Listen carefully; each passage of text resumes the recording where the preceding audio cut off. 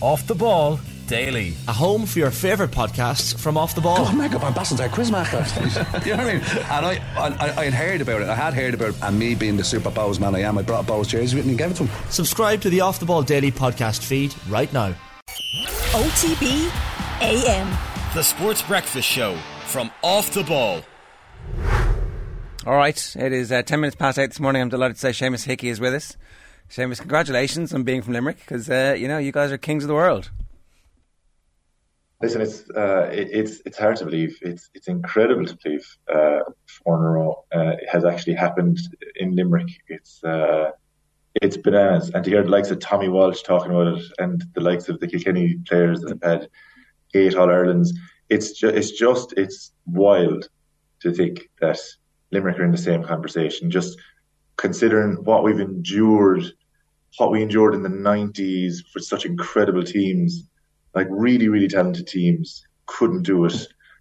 We had a go in the 2000s and I suppose the teens, but like this team, they're just phenomenal. Like, and then I was standing there with my hands on my head at the full-time whistle yesterday, just really, really taking it in and just trying to appreciate how lucky we are to be represented by the group of men and women in the Limerick setup.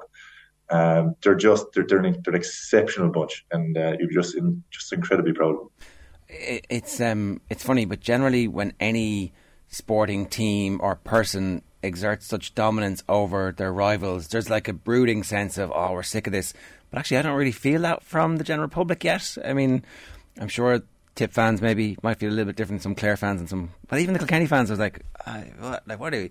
Yeah, we didn't nearly beat them. We weren't like, it wasn't like something happened that we're like, oh, we're so close to them. It's just, there was a big Kilkenny crowd who stayed, particularly on the hill, to watch the presentation, which is unusual, I think. I mean, I don't remember it, but there's just this kind of, everybody wants to soak in the level of achievement and greatness we're seeing.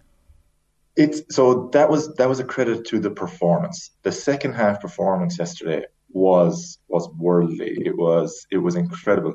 And then obviously the huge crowd that stayed around, it was history. It was history for there's only 3 teams that have done this to win 4 in a row, and one of them was in the 40s. So that you're talking about that incredible Kilkenny team from 06 to 09 and what it took to stop them in 2010 from Tipperary was, arguably the greatest All-Ireland final that we've ever seen. So, Limerick are now in that conversation. And I think it was respect for the performance. It was respect for the history that probably brought that about. Like, I've followed the media cycle for the last couple of years around this Limerick team. There's fatigue. There's no doubt about that. Like, I know that people would prefer, something different, and change is good in sport. For supporters like ourselves, we're really just trying to appreciate it while it lasts. But I really do think it was the performance. It was the second half and just the sheer class of it that it's exceptionally difficult to do anything but sit back and appreciate the quality and the skill and the mental fortitude to be 6 points down in the first half and to produce what they did in the second half. It's right. I think it's only right that you sit back and you applaud that. Could you have possibly foreseen this, Seamus, in the couple of years before, say, 2018? Because I was chatting to Eamon Cregan last week, and he referenced the Lifton the Treaty Academy that was set up, the Mary I win in 2016, the first ever Mary I Skipping Cup win. And at that point, I think Eamon Cregan did an interview in 2016 where he said it's an absolute disgrace, the gap between 73 and then. Could you have seen this around the corner? Like, I know these players, the Lynches and the Hayes were coming around the corner, but did you ever think this would come about? So I don't know anybody who could possibly have predicted this level of dominance, because as good as the team was, and in 2018 I knew that there was something incredible brewing in Limerick. So we had this exceptional talent pipeline. We had just had Kyle Hayes had come into the panel just at 18 years of age, had come in from an All-Ireland minor win. Winning All-Ireland minor titles was still brand new to us, in Limerick. That the Lifting Limerick strategy, headed by Joe McKenna, was starting to bear fruit underage. And okay, great, there's green shoots coming. And when we won in 18, I said, it's going to be impossible to stop this team. And when I retired at the end of 18, fully aware that I was, I was sitting out All Ireland with this team that was there. And it's a combination of the exceptional talent, Paul Kinnerk, and Keane mentioned him in his speech yesterday. His hurling knowledge, his training, his ability to convey, just the importance of discipline, structure, shape, and how he wanted the game played, and then the strengths of the players then were able to execute it. John Kiley's ability to just, I suppose, to lead the ship, be an incredible figurehead, make good decisions, and trust the players. It's a whole package. And I mentioned this over the weekend, that continuity, and I suppose, it can't be taken for granted. I suppose the commitment and the effort that's required to sustain this. And you saw it with Jim Gavin in Dublin. The personal sacrifice you have to make to lead, a group, and as special as the group is, it doesn't lessen the burden. And that's what Limerick have had. And to say that you could have foreseen this, I couldn't have foreseen 4 in a row, no way, because the standard of hurling, I thought it was on the up in 2018. I thought there was far more competitors. I thought there was far more teams coming. Clare, particularly, Cork were, they really looked like they were coming in 2021. Tip after a great start to this year, I thought with Liam Cahill we're going to be in the shake-up, and Kilkenny are Kilkenny. So I couldn't have seen this dominance, and it's an incredible reflection on the Limerick team that they've just found a way every single time. The semi-final and final victories over the last couple of years.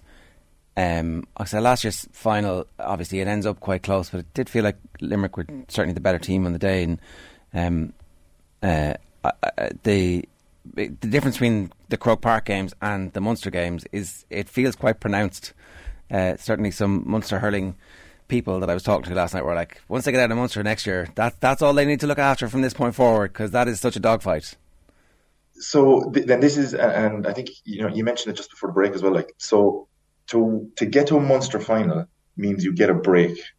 You get 2 weeks to prepare for a Munster final. Then you come out of the Munster final. If you win the Munster final, you get 3 weeks to prepare for an All-Ireland semi-final. Otherwise, it's the turnaround of 2 weeks to a quarter final. But in the Munster Championship, it's week on week with a break week thrown in there in the middle.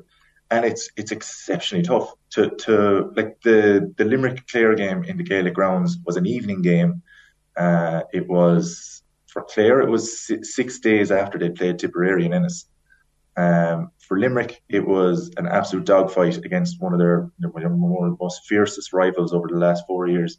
And to recover from that then again in a 6 or 7 day span and play another team, it's just a really difficult thing to do. And the Munster Championship is, and there has been a little bit of eye rolling and the romanticising of the Munster Championship, but it's just that difficult. When Kilkenny won their 4 in a row, sometimes it was a sleepwalk through the Leinster Championship, and it was a peak for the All Ireland series of a semi-final and final. If you can get to the semi-final, and that's what I was really unsure about this year with Limerick, was the road that they'd have to go, whether it would be a qualifier route, whether it be a quarter-final route. They just benefit. They benefit from being together longer. They benefit as a team for gelling in terms of game plans and planning. That the extra time they're able to give it for the semi-final, for the final. And they've more in the tank, so it means a lot when you get to the latter stages and you just have a bit of breathing space. And that makes a huge difference. I think Cian Lynch referenced the squad of 37 in his speech yesterday, Seamus. And when you look at it, like if you'd said before the game, Hegarty would have a quiet enough game by his standards, like Gillan as well, Flanagan, compared to what we're used to seeing them perform at. And then this is a team without Sean Finn and Declan Hannon as well. Like, that makes it all the more remarkable. Like, they're players who weren't involved maybe in previous years or games, and they're just stepping up. That really struck me especially after the semi-final. So I was of the opinion definitely in the last 4 years that Limerick's half forward line were absolutely crucial to everything that we did in terms of retention of puck out, in terms of the physicality around the middle, and Tom Morrissey and Garrod were like orchestrators in chief of the destruction around the middle third. Limerick were so dominant there for, I would say the previous 3 years. This year, Tom Morrissey has been fantastic for the Munster Championship. Really, really carried the line, I would say, when Keane and Garrod weren't doing so well. But for Limerick to find a way, they have found a way in every single game when questions have been asked in tight games, in games when they've been, again, 6 points down. Against Galway, they could have been 9 points down with a goal chance for Galway. Kilkenny had 2 goal chances outside of the 2 that they got. Owen Cody flashed the ball wide in the first half. That could have gone to the far post. He really did look sharp in the first half. So they're masters of finding a way. And this third quarter kick is phenomenal to behold. Like, it's like the talk about the power that they bring. What Kyle Hayes and Diarmaid Byrnes did from the half back line was immense in the 15 minutes after half time. And they continually, they're like problem solvers. And John Kiley, now in fairness, he's exceptionally humble and he defers a lot of credit to the players. But to be fair, the players are masters at finding solutions to problems, finding a way around the strategies and the different things that other teams throw at them, whether it was 3 around the middle at different times for Kilkenny yesterday, or the same with Galway. Galway withdrew a half forward to midfield to clutter it up. Just find a way. And Peter Casey, what an arc to see him to complete that comeback after his 5-point performance in 2021 against Cork, and then to do his cruciate, and then to come back and then 5 points from play in the second half yesterday. I always felt that with Hugh Lawler going to be on Galan, that we needed somebody else to contribute. I thought it was going to be maybe Seamus Flanagan, but Peter Casey looked like he was coming in the semi-final against Galway, 2 points from play, and then what he did yesterday was ridiculous. He threw Mikey Butler off him on the Hogan stand, and on the move floated the ball over. And he's not a big striker, but he was incredible. And it was, again, different people have stood up at different times. It's truly a team sport. But it is the 37 that Ian referred to. As a player and a former player, I know the training that they've done. I know how important it is to have a good panel of players where you're 17, 18, 19 on the B team, we'll say, playing the A team, or pushing them for their places, keeping them honest. And I know that with the under 20 successes that we've had in the last couple of years as well, that does bode well for the future. And Colin O'Neill's impact when he came on, Adam English, there's lots of guys. So we're very, very fortunate in Limerick. We should talk a little bit about the first half, because I actually think Kilkenny did really well. That, like, if you were going to be drawing up a template for causing Limerick trouble, it was being able to effectively have a short puck out, which meant that you can then, move Limerick around the place. They were hunting in packs. They were absolutely voracious in appetite and application, and a lot of their players, most of their big players, were playing quite well. They're getting Owen Cody into the game early, and he's having success, and that was maybe slightly different from the previous year. They'd started well. They hadn't allowed Garrod Hegarty to rampage through and score an all-time great goal, and I thought, some of the passing that Limerick had in that first half in particular, the radar was just slightly off, the touch was slightly off. They looked a little bit flat, like almost lethargic, and maybe it was to do with the setup from Kilkenny. Maybe it was to do with defending the wind the way they had to, and maybe it was just a little bit of like, okay, let's wait and see exactly what happens here. But in the midst of all that, Cian Lynch's performance was as good, I think, in the first half as it was in the second half, and that's why I would have made him man of the match. We're nitpicking here. But, me too. No, 100% agree. But yeah, it's just so to your point then about how Kilkenny made them uncomfortable. It really was the way Kilkenny set out their stall. You could see a lot of the, like Tommy Walsh referred to the short passing that Limerick do, and that sometimes, as a traditionalist, it's hard to watch. I find it hard to watch at times. Some of the short passing they do around the middle, it does open them up to turnovers, and especially on a rainy day, and the elements against them. Kilkenny's presence. They funneled everything into the middle third. Limerick didn't get a chance to get out wide much at all. And even when they did, Tom Morrissey and Kyle Hayes linked up for a ball before Aaron Gillan's first point, but they had to take 3 collisions before they could even deliver a ball to Gillan, and they did well. So it was exceptional.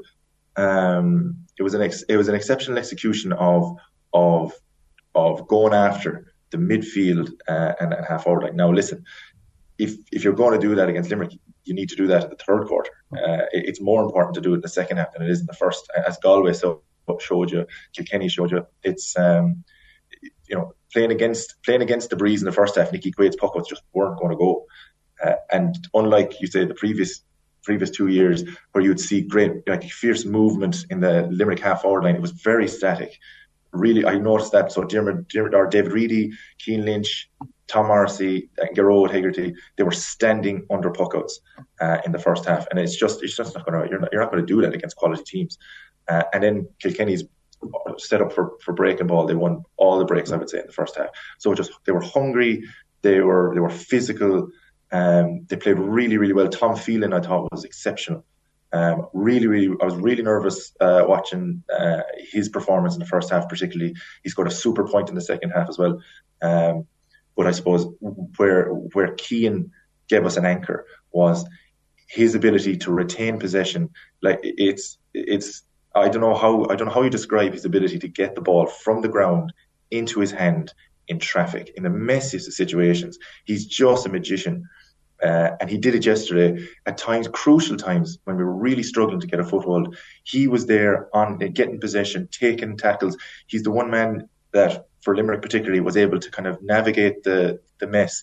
The point he set up for Tom Morrissey going into half time, where he was able to dance between 5 Kilkenny players, still get a hand pass over to Tom. Tom got the score and was 3 points down at half time. That was big. So you're only 1 score down at half time instead of being 4 points down, or even 6 as they were 4 minutes earlier. So, I do think Keane is critical. His vision is next level. Darragh Donovan scored a point in the second half to go 3 points up for Limerick.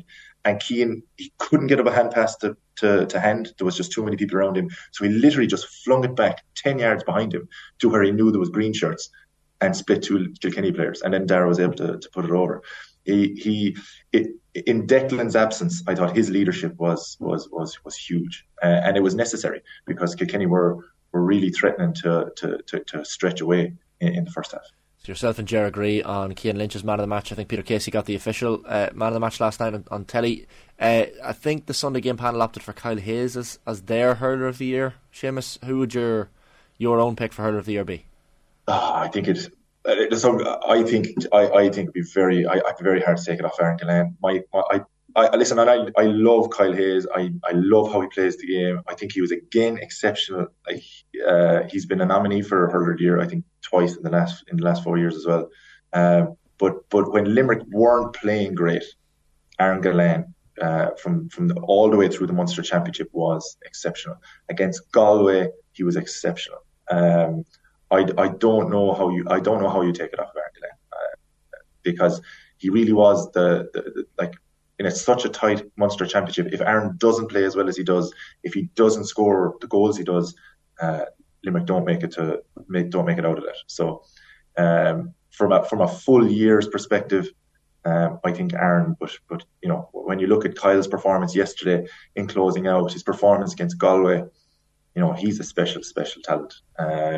But if it's a Limerick man at the end of the day, for me, it's a good decision. So. Yeah, Seamus, I'm almost loath to ask this final question to you because everybody from Limerick was just enjoying the moment, and it's very important that we do all slow down and take a breath. However, the team is so good; it's impossible not to think about the history and where they could go, and to just have a little daydream about. This might not stop for a while. So, what's the ceiling? Are they chasing a 5? Are they chasing the dubs? So there is no ceiling because the reality is, Aaron Gillan is 26. Kyle Hayes is 25. A lot of the key figures in this Limerick team are nowhere near 30. So the reality is that, And I'm guilty of being nervous and been slightly doubtful and been kind of scarred by Limerick history, and it was nearly too good to be true for so long. And anybody that asked me before the game yesterday, I was nuts because again Munster had become so hard, and because we were being brought back to the pack in a lot of games and playing to the level, I would say, of the opposition rather than what we were capable of. And injuries, etc., etc. I didn't know. I didn't see. I didn't believe that performance in the second half was possible against a team as good as Kilkenny. So when they produced what they produced on Sunday, it's hard to say that anybody's going to stop them until they're stopped. And that's one of the, I suppose, the most honest things I can say is until they're beaten, they're the best. And for me, the limit is endless really until somebody gets it together, whether it's Kilkenny or whether it's Clare or whether it's Tipperary or Cork or Galway. Someone has to take them down, and Limerick have shown that they're very adaptable. So it's good to dream, Limerick. Yeah, exactly. Enjoy the daydreams, but enjoy the reality too, because the reality is pretty awesome. Seamus, great stuff. Thanks a million. Thanks, Ben. Bye. OTB AM. The Sports Breakfast Show from Off the Ball.